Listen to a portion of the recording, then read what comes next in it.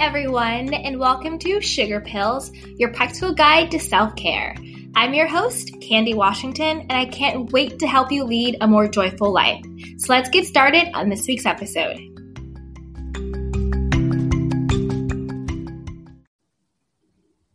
Hey everyone, and welcome back to Sugar Pills, a practical guide to self-care. And before we get started on today's episode, which will be a very lively conversation with Dr. Candace Setti, don't forget to like, rate, review, and subscribe to the podcast. Please share with a friend who might need a little bit of self-love and self-care. Take a screenshot of yourself with your aha moments from the podcast. Tag me over on Instagram at Candy Washington, and I will show you a little bit of love back and repost your tag. Also, don't forget to look in the show notes for some free self-care goodies and how to join me, and also on some free resources on how to better take care of yourself. So without further ado, I would like to introduce Dr. Candace Setti. She's a therapist, author, speaker, and coach, and a former yo-yo dieter. She's committed to helping others achieve health and wellness while gaining self-confidence, stopping self-sabotage, and achieving their goals. So she is definitely in the right place, and you guys are in the right place. I'm so excited to talk about all of these topics today. Her new book is the Self-Sabotage Behavior Workbook, a step-by-step program to conquer negative thoughts, boost confidence, and learn to believe in yourself. It is now available wherever books are sold, and I will also have a link to it in the show notes so you guys can go down there and just click and buy. And it will also help you to learn the process of overcoming your own self-sabotage so you can get your own life back and live a confident, empowered life. So with that, let's dive in. Welcome, Dr. Setti, and thank you so much for being with us. Thanks so much for having me, Candy. I'm excited to be here today. Absolutely. Do you want to talk a little bit about your journey to writing the book? What inspired you, some of your own experiences, and maybe some things that you've learned from your patients? Sure. I'm first and foremost a clinical psychologist in private practice. So I work with individuals one-on-one, and I've specialized in weight loss, weight management, and eating disorders. And so working with that population, there's always a level of self-sabotage that's involved in everything that happens. And part of that process is helping them overcome their own self-sabotage. And it's not just in regards to food, it's throughout their whole life. So while my first book was focused primarily on weight management and reaching out to that population, I've found through my work and through my practice that this really applies to everyone. I mean, everyone self-sabotages in some way or another. And when I talk about this concept with everybody, they always nod and go, "Oh yeah, I totally do that." So it just became this natural thing to progress into, the idea of taking the concept of self-sabotage and expanding it well beyond just weight management and looking at how it applies to everything, whether it be career, relationships, self-care, just personal aspects, everything, all the different ways that we self-sabotage and what people could do to get past it and truly start living their lives. Yeah, and I think a good thing to do is how do you define self-sabotage? Like, what is it? Because I know it's a buzzword, we talk about it, we throw it around, but we might not know exactly what self-sabotage really is. So how do you define self-sabotage? From a very simplistic standpoint, I mean, it's the idea of just getting in your own way. It's the idea of, preventing yourself from achieving what it is that you think you want to achieve. And, when I do presentations on this, I have a cartoon graphic that I use, which is like a man standing on a tree trunk, and he's sawing at the tree trunk, but he's sawing on the end that he's on so that he falls off with the tree trunk. I'm not sure how well that translates verbally, but, the idea is that you're preventing yourself from achieving what you want. And it's this concept that on paper sounds so silly, right? Why would anybody do this? Why would anybody do something to stop them from achieving what they want? But in reality, it's something that everyone does. And so, the obvious next step is to look at not only why we do it, but how we can stop ourselves from doing it, because it is such a widespread phenomenon. Absolutely. And then what are some forms of self-sabotage? Like, I know for me, I'm a recovering people pleaser, codependent personality type. So Uh-huh. yeah. So a part of my self-sabotage was perfectionism. Like I had Uh-huh. to have everything, be perfectly in place, everything perfect, perfect, perfect, perfect, perfect. So Uh-huh. for me, that was one of the ways that I was self-sabotaging was through perfectionism. And I know some people they procrastinate, they'll put things off, off and off, or they might say, hey, I'm looking for a romantic partner, but yet when they find someone who's great, they pick fights, they find fault where there may really not be any fault. So how do people self-sabotage? How does that show up in somebody's daily life? Well, you already hit on several of them, Yeah. which is great. I highlight 9 different types of self-sabotage in my book, Mm-hmm. and they're the things that I see most commonly in people. And perfectionism is absolutely one of them. Procrastination is one of them. Avoidance is one of them. Mm. Self-attack is one of them. But they fall into different categories. And I identify types of self-sabotage that create self-fulfilling prophecies, meaning, they basically set you up to have the outcome happen that you're sort of trying to avoid or trying to prevent. Mm-hmm. There are types that remove positives from our lives, things that, by engaging in these types of behaviors, we actually prevent ourselves from having positive experiences. And then there are types that ultimately end up lowering our self-worth, or, essentially negatively impacting our self-esteem, which becomes this sort of snowball effect for continued procrastination, for continued avoidance, for continued overthinking, or whatever the behavior is. So it manifests in all different types of behaviors in all different ways. And because it has so many different manifestations, it can be applied to almost any scenario you can imagine. I mean, when you look at somebody who procrastinates in ways that they can procrastinate versus somebody who maybe is an overthinker, in Mm. ways that can ultimately end up being a form of sabotage, or somebody who's an avoider, right? And how that can be a form of sabotage in so many different scenarios, as opposed to somebody who's a perfectionist, and how that could set them up, to maintain control issues. So it just comes out in so many different ways. And when you start to look at this, it's really, really helpful to understand your own personal form of self-sabotage, like you just described, saying, I know this is what I did. Mm-hmm. When you can see that, then you can start to fight it. You can start to work on it. You can start to overcome it. But it's important to have awareness of what you do in order to be able to change it. Absolutely. So, we've defined self-sabotage as, preventing yourself from achieving the goals that you've set out for yourself, whether it's career, love, body image, weight loss, finances, whatever aspect of life it is, All of it. Yep. all of it. And then the way that manifests, you went through 9, clear-cut ways of how that manifests in your life. Mm-hmm. But so I think the next step is to understand why. So why do people self-sabotage? Like what are some of the root causes of it? Well, it's rooted in several different factors. Mm-hmm. It's, anxiety can be a huge causative factor for people who are prone to anxious thinking, and forms of self-sabotage can be protective of that.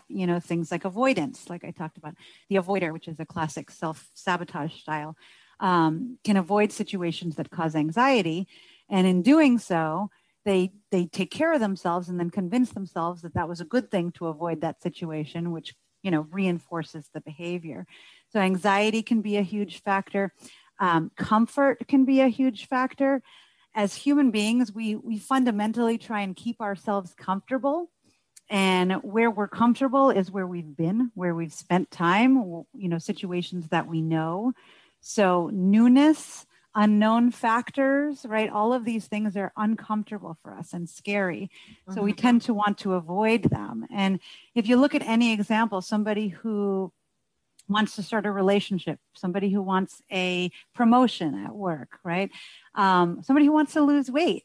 Maybe all of these situations are things that they want, but they're also places they haven't spent any time. So they're scary and unknown and therefore uncomfortable. And so because we're driven to keep ourselves in a place of comfort, we tend to want to avoid or sabotage getting to those places. You also see things like imposter syndrome come into play here. The idea that people, yes,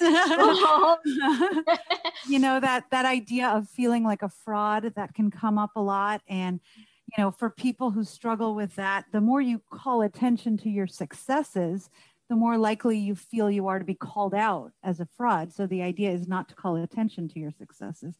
And the best way to do that is not to have them, right? So imposter syndrome can keep people from putting in effort, from trying. And all of these things ultimately come down to these big, deeper fears that I identify: fear of success and fear of failure. Mm-hmm. And those two things ultimately drive all of these issues in terms of self-sabotage. And, you know, a lot of people don't understand that or question why that might be. And, you know, the idea of, you know, if I'm scared of failure, by self-sabotaging, I'm creating failure, right? So why would I do that if it's the thing I'm scared of? And the reason is almost always control. Because if there's a potential for me to fail, I would much rather fail in a way that I've controlled than in a way that surprises me or is unexpected or I'm unprepared for. And if I control the failure, I can say, oh yeah, I knew that was going to happen. Or, you know, I didn't study for the test at all, so of course I failed, as opposed to having to work really hard to study for the test and then fail. In that situation, I'm incredibly disappointed. I'm incredibly let down. I'm embarrassed. I'm shamed. Whereas if I can just say I didn't study for it, then it's no big deal that I did that. And so that fear of failing causes us to take control of the failure so that we're more comfortable with it. And the fear of success has a whole bunch of other issues associated with it. There is the what now effect that tends to come with success. So a lot of us put all our eggs in one basket, so to speak, when it comes to the idea of succeeding. Maybe we really, really want a promotion at work. And so, you know, we want to work really, really hard to get it. And we think, oh, once we get it, it's going to make everything good. And then in that scenario, once you get it, there's a couple problems here. One is, now what? I've been working for how long, how many years, whatever it may be, to try and get this. And now what do I do? Now what happens? And then there's the other issue of, what if it doesn't solve all my problems? What if it doesn't make me happy? I've been sitting here for how long saying this is all I need to be happy. And now I'm here and I don't know if I'm happy. So what do I do with that? And what happens if that happens? Then everything I've been striving for ends up being false. And that's a whole new problem that a lot of people don't want to face. You know, what if I'm not happy and not fulfilled after I reach my goal? And then what? Yeah. Just listening to you, what came up for me, like the root cause of all of it, when you're talking about, you know, like the fear of success, the fear of failure, you know, not wanting to change, like being avoidant, getting out of your comfort zone, is just the question of, if who I am isn't enough. You know, it's like if who I am intrinsically just isn't enough. And I think that was really like the theme that came up when you were talking, you know, again, when it goes to failure, it's like, well, you know, oh, I didn't fail because I'm not good enough. I failed because I didn't study, you know, like exactly what you said. So I can externalize that. I can externalize it. Exactly. And then exactly like you said about success, you know, a lot of people get quote unquote there, wherever there is, and then they're still unhappy because who they are isn't fulfilling them. They haven't tapped into that sense of self, that inner peace. Exactly. They put it into all of these external factors and these external goals without actually working on themselves. Exactly. So I guess, you know, self-sabotaging is a way of comforting yourself, almost like, where it's not comforting, protecting. It's like a self-protection, right? So it's like, if I fear that I'm not enough, well, if I don't actually fail, if I don't actually succeed, I don't have to find out. I don't have to face it. I don't have to face it. Exactly. For sure. That's right on. Yeah. And another thing I wanted to ask you about that came up when you were talking was, you said about self-fulfilling prophecies. I think this is huge because I think this is so tied into negative self-talk, right? So when you constantly have that negative loop of self-talk, of course, what you manifest in your life will be negative because everything you're putting out is going to prove you right. Yep. So, so what are some ways that we can sort of combat or pivot from negative self-talk and start having positive self-fulfilling prophecy? Yeah. Well, it's all about combating these habitual thoughts and these habitual processes, right? I mean, when you have somebody who has negative self-talk, so, something simple, like somebody who avoids situations, like, I'm not going to go to that party because I know I'm not going to have fun. Or, I'm not going to go to that party because nobody's going to talk to me and I'm just going to stand in the corner. And, that could become a self-fulfilling prophecy in the sense that they go to the party and they stand in the corner. And because they're standing in the corner, nobody talks to them. Yep. And so they've said, yep, I'm right. That's exactly what's going to happen. And the idea, I go through a lot of different ways to combat self-sabotage, but one of the ways using that scenario is through opposite action, by taking the exact opposite behavioral action that you anticipate and using it as a form of evidence gathering to see what happens. If I go to that party and I don't stand in the corner and I make a point of going up to 10 people and introducing myself and asking them about themselves, what will happen? What will the outcome of that be? Will I still have a miserable time? Will it still be a negative experience? Or is there potential for something positive to come out of that experience? So challenging, your thought processes and creating new behavioral patterns to see what happens as a result of them, because you already know what happens as a result of your existing behavioral patterns.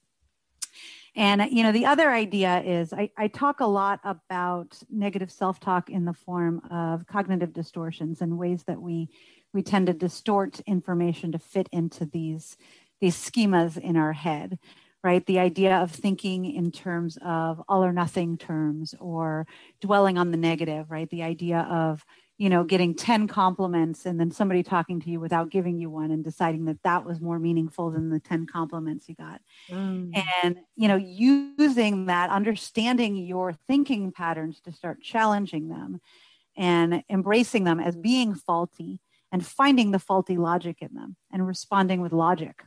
So if I assume that my thought patterns are illogical, let me look at them and let me challenge them with what would be a logical thought.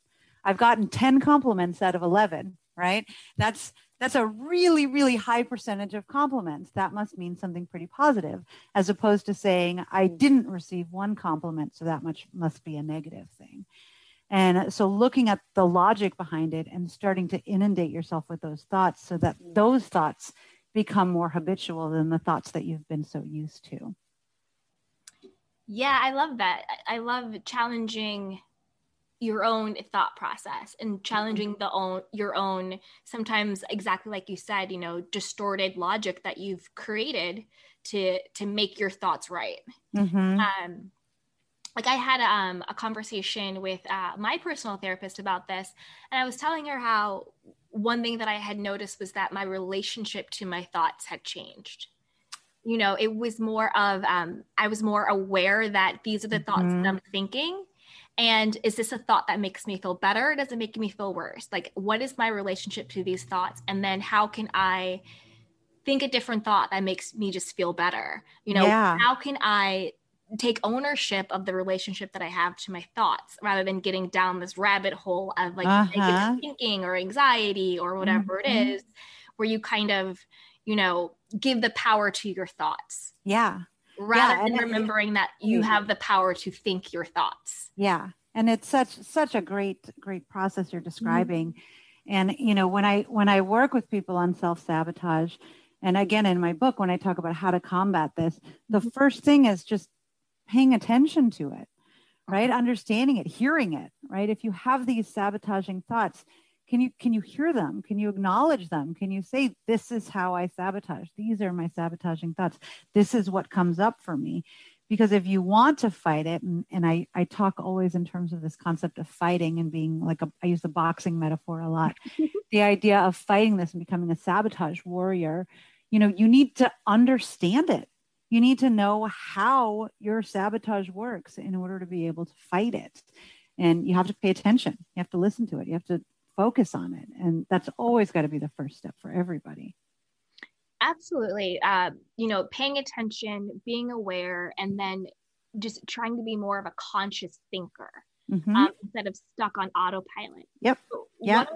what are some tips and tools on how to pay more attention to your thoughts, to get that clarity and awareness? Like, I know for me, I like to meditate. That's something that I've started doing for the past maybe year or so, maybe a little bit longer, and that's definitely been a game changer. So do you have other tips and tools on how to get that clarity around your thought process? Yes, and meditation is great. I encourage everybody, especially people who have never tried it, to give that a shot to see if it's an opportunity to get at some of those thoughts. But I also have them just keep thought logs. And when we talk about self-sabotage, almost always, I mean, I would say 99%, if not more, 99% of our self-sabotaging thoughts are negative thoughts. So if you just start paying attention to when you have negative thoughts, and that can be, just catching the thought, it can be when you feel something negative in your body. It can be when you feel withdrawn, when you feel sad, when you feel lonely, when you feel emotional, when you feel down on yourself. There's almost always a negative thought or multiple negative thoughts that initiated that or that led to that. And so using those triggers of feeling bad, feeling down, feeling negative to start looking at, okay, well, what were the thoughts that precipitated this? And to start logging them, to simply start writing them down as you catch them so that you can start to see patterns emerge. You can start to see where repetition takes place. Are you having the same thought over and over again? Are you having, derivations of the same thought over and over again? Are they falling into different themes? Are they occurring in similar situations or at different specific times of day? Or are certain things coming before them that always tend to lead to them? Or there are specific situations that always set you up for those thoughts?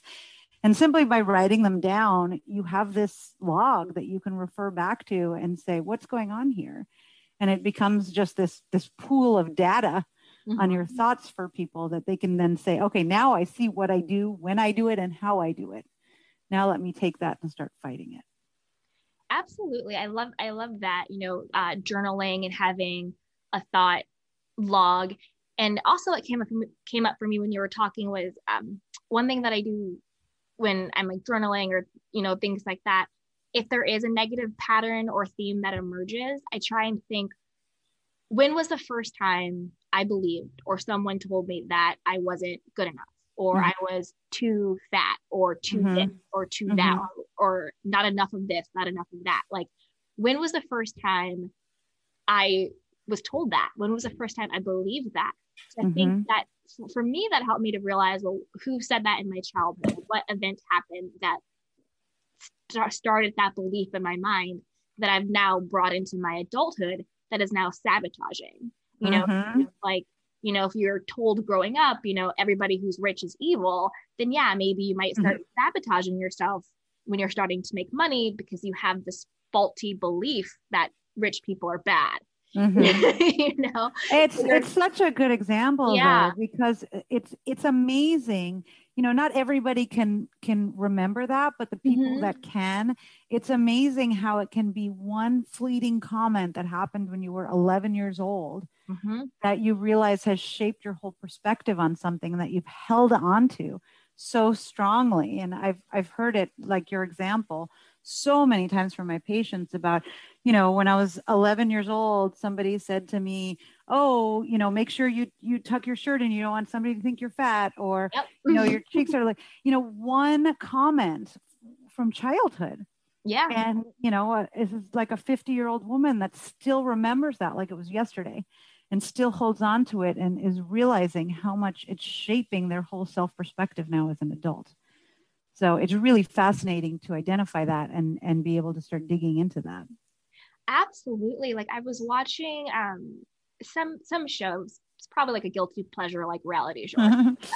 And like, obviously, like, everyone in the cast like they were like very thin and very fit, but they always had this narrative of, oh, we need to be working out and like, eating salads and being healthy and blah blah blah. And then they had one of their kids on the show. She was maybe like 7 or 6, and she had made this comment like, oh my god, my thighs are so big.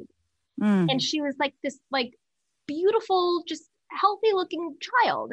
And in my mind, I thought, there it is. Yep. Like that's where it starts, where it's like you're that child, and the people that you look up to, the adults in the room, are saying these like negative, self-defeating things that you then take on as a belief about yourself. Mm-hmm.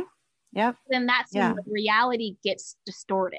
Mm-hmm. You know, it's heartbreaking to see it. Yeah, like I remember watching that, and I was just like, oh, that's the childhood stuff we're talking about. Mm-hmm. Like, oh, there it is. You know, it was just like, and the adults weren't paying attention. They weren't thinking about what they were saying, and then they've had this impact on this child, and so it's just like, there it is. And that child will probably grow up, you know, having a love-hate relationship to themselves. Yep. Yeah, exactly. Right on. Yeah. So what are some of the most surprising things that you've learned about self-sabotage and the healing process from it, just from like either your own journey or, you know, without disclosing any personal client? Oh, no, that's fine. Yeah. It's always kind of fascinating to me how when people start to embrace the process of fighting this, it is so liberating and empowering. And again, I always refer to it as this fight and, you know, this warrior mentality because of the way people respond to it, because it produces, you know, this feeling of strength and power when you are able to really see it and realize your capability in fighting it and overcoming it. And, you know, I've seen it over years and years with my clientele, and I love it every single time. You know, I never stop being enthralled by the process and by seeing how people really take to it and how much it really does, you know, strengthen and empower them in so many different ways. It's just one of my favorite things to see. Definitely. And I think when what you're saying about the empowerment, for me, what came up was just like, again, like that being rooted in self-worth, where it's if I fail, I'm not a failure. This is just an event. Or if I succeed, my worth isn't defined by my success. Like I'm still worthy regardless. So I love that. Yeah. I mean, like you were talking about before, the idea of, you know, so much of self-sabotage being rooted in, you know, finding out who I am isn't enough. And in the process of fighting it, you know, you don't have that to find out because you've already decided that you are enough, regardless of what happens, regardless of what path you take. Exactly. So for those who might be listening, who might identify with what we're talking about and might feel that, you know, they might be suffering from self-sabotage, what are some things that they could start doing today, or like in the next few weeks, or like what plan could they put into place to start taking their power back? Well, like we just talked about, you know, using, you know, any of these tools to start identifying their self-sabotage and getting a feel for how it actually plays out, you know, its style, so to speak. You know, you talked about meditation as a tool to kind of access that, which is great. And, you know, combining that or some sort of focus with doing this sabotage log, really starting to track your thoughts and pay attention to when these negative thoughts pop up, and, you know, just jot them down. Keep a notebook with you all the time. And anytime you have one of these negative or self-defeating thoughts, just make a little note of it. And over time, you know, after a week or two, you can go and look back and start to identify, where is this happening most frequently? What are some of the precursors that set me up for this? How do these thoughts generally play out? And from there, you can start using some methodologies to fight some of the things that we already talked about, like coming up with more logical responses to what we're assuming is an illogical negative thought, or, you know, using, you know, a tool like opposite action in a situation to challenge it and to really, you know, bring more evidence into the situation, or using a tool like simply disengagement, right? I mean, when we have these thoughts, we give them power by responding to them. And, you know, I talk about your sabotage as being a voice in your head, and the idea of, you know, hearing your sabotage voice to be able to start tracking how it plays out. But you can also choose to disengage from it in those moments. You can tell it to shut up and leave you alone and not give it any attention or any power at all by simply saying, I'm out. I'm not listening to you. I'm doing what I need to do, or I'm taking care of myself. And your thoughts are not important right now. You're your voice is not important right now, and using a tool like disengagement to just, disconnect from it. So all of those are ways that you can kind of start right now to start changing your thought patterns. But again, step one always has to be understanding how your thought patterns play out. Absolutely. And I would just add to that also, seek support with a therapist. So absolutely. For everyone listening, Dr. Sethi, she maintains a very busy private practice in San Diego where she works one-on-one with individuals. And she also does online virtual sessions as well. So for everyone who's listening who might want to connect with her, I'll have all of that in the show notes if you guys want to connect with her and maybe get some guidance on that as well. So definitely reach out for, a therapist or a psychologist to help you on that journey. Yes, for sure. Absolutely. Well, thank you so much, Dr. Sethi. This has been such a wonderful conversation to have. Oh, good. Well, yeah. I mean, you have a lot of insight into the topic too, which is great. And I'm sure your listeners will benefit from hearing your personal experiences. Absolutely. So if you had one piece of wisdom or one piece of guidance for us that you wanted to leave us with, what would that one kernel be? Well, I'm gonna tie into the broad concept of your show here and just focus on self-care. Self-care and self-sabotage have a very chicken and egg relationship, as both can cause both, right? We can self-sabotage by not providing adequate self-care for ourselves, but we can also not provide adequate self-care, which can increase our self-sabotage. And like I was saying, I talk a lot about the idea of fighting your self-sabotage. And self-sabotage tendencies can feel significantly more overpowering if you are drained or if your metaphorical cup is empty, right? I mean, if you are not doing what you need to do to take care of yourself, you won't have the strength, the tools, the resources to be able to fight. So, focusing on getting good sleep, focusing on putting good food in your body, focusing on hydrating, focusing on taking me time, focusing on saying no, focusing on, creating downtime for yourself. All of these things are things that take care of you and allow you to, replenish, again, fill that metaphorical cup so that you have the strength, the capability, and the wherewithal to engage in the fight, so to speak. Yes, no, I love that. And I love that you call it a fight, because I think, our worthiness and our love, it's worth fighting for. Absolutely. Yeah.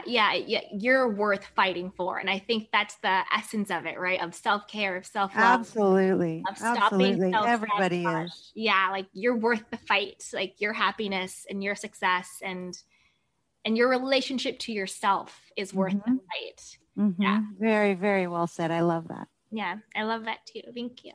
So for everyone, I will have how to get Dr. Sethi's book and how to connect with her online in the show notes. But if you want to share with us any other ways that we can connect with you or reach out to you or follow you, let me know. Okay, great. Yeah, I mean, my websites are meonlybetter.com and theweightlosstherapist.com, and all my contact information is on there, as well as all my links to social media and all that fun stuff if you want to follow me there. Perfect. Thank you so much, Dr. Sethi. Thank you so much for having me, Candy. This was great. Mm-hmm.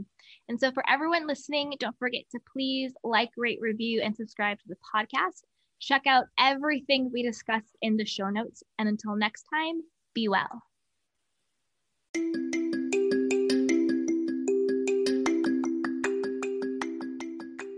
Thank you so much for joining me, and please be sure to rate, review, and subscribe. And don't forget to share this podcast with a friend. Head over to Instagram and join me at Candy Washington. I can't wait to hear from you.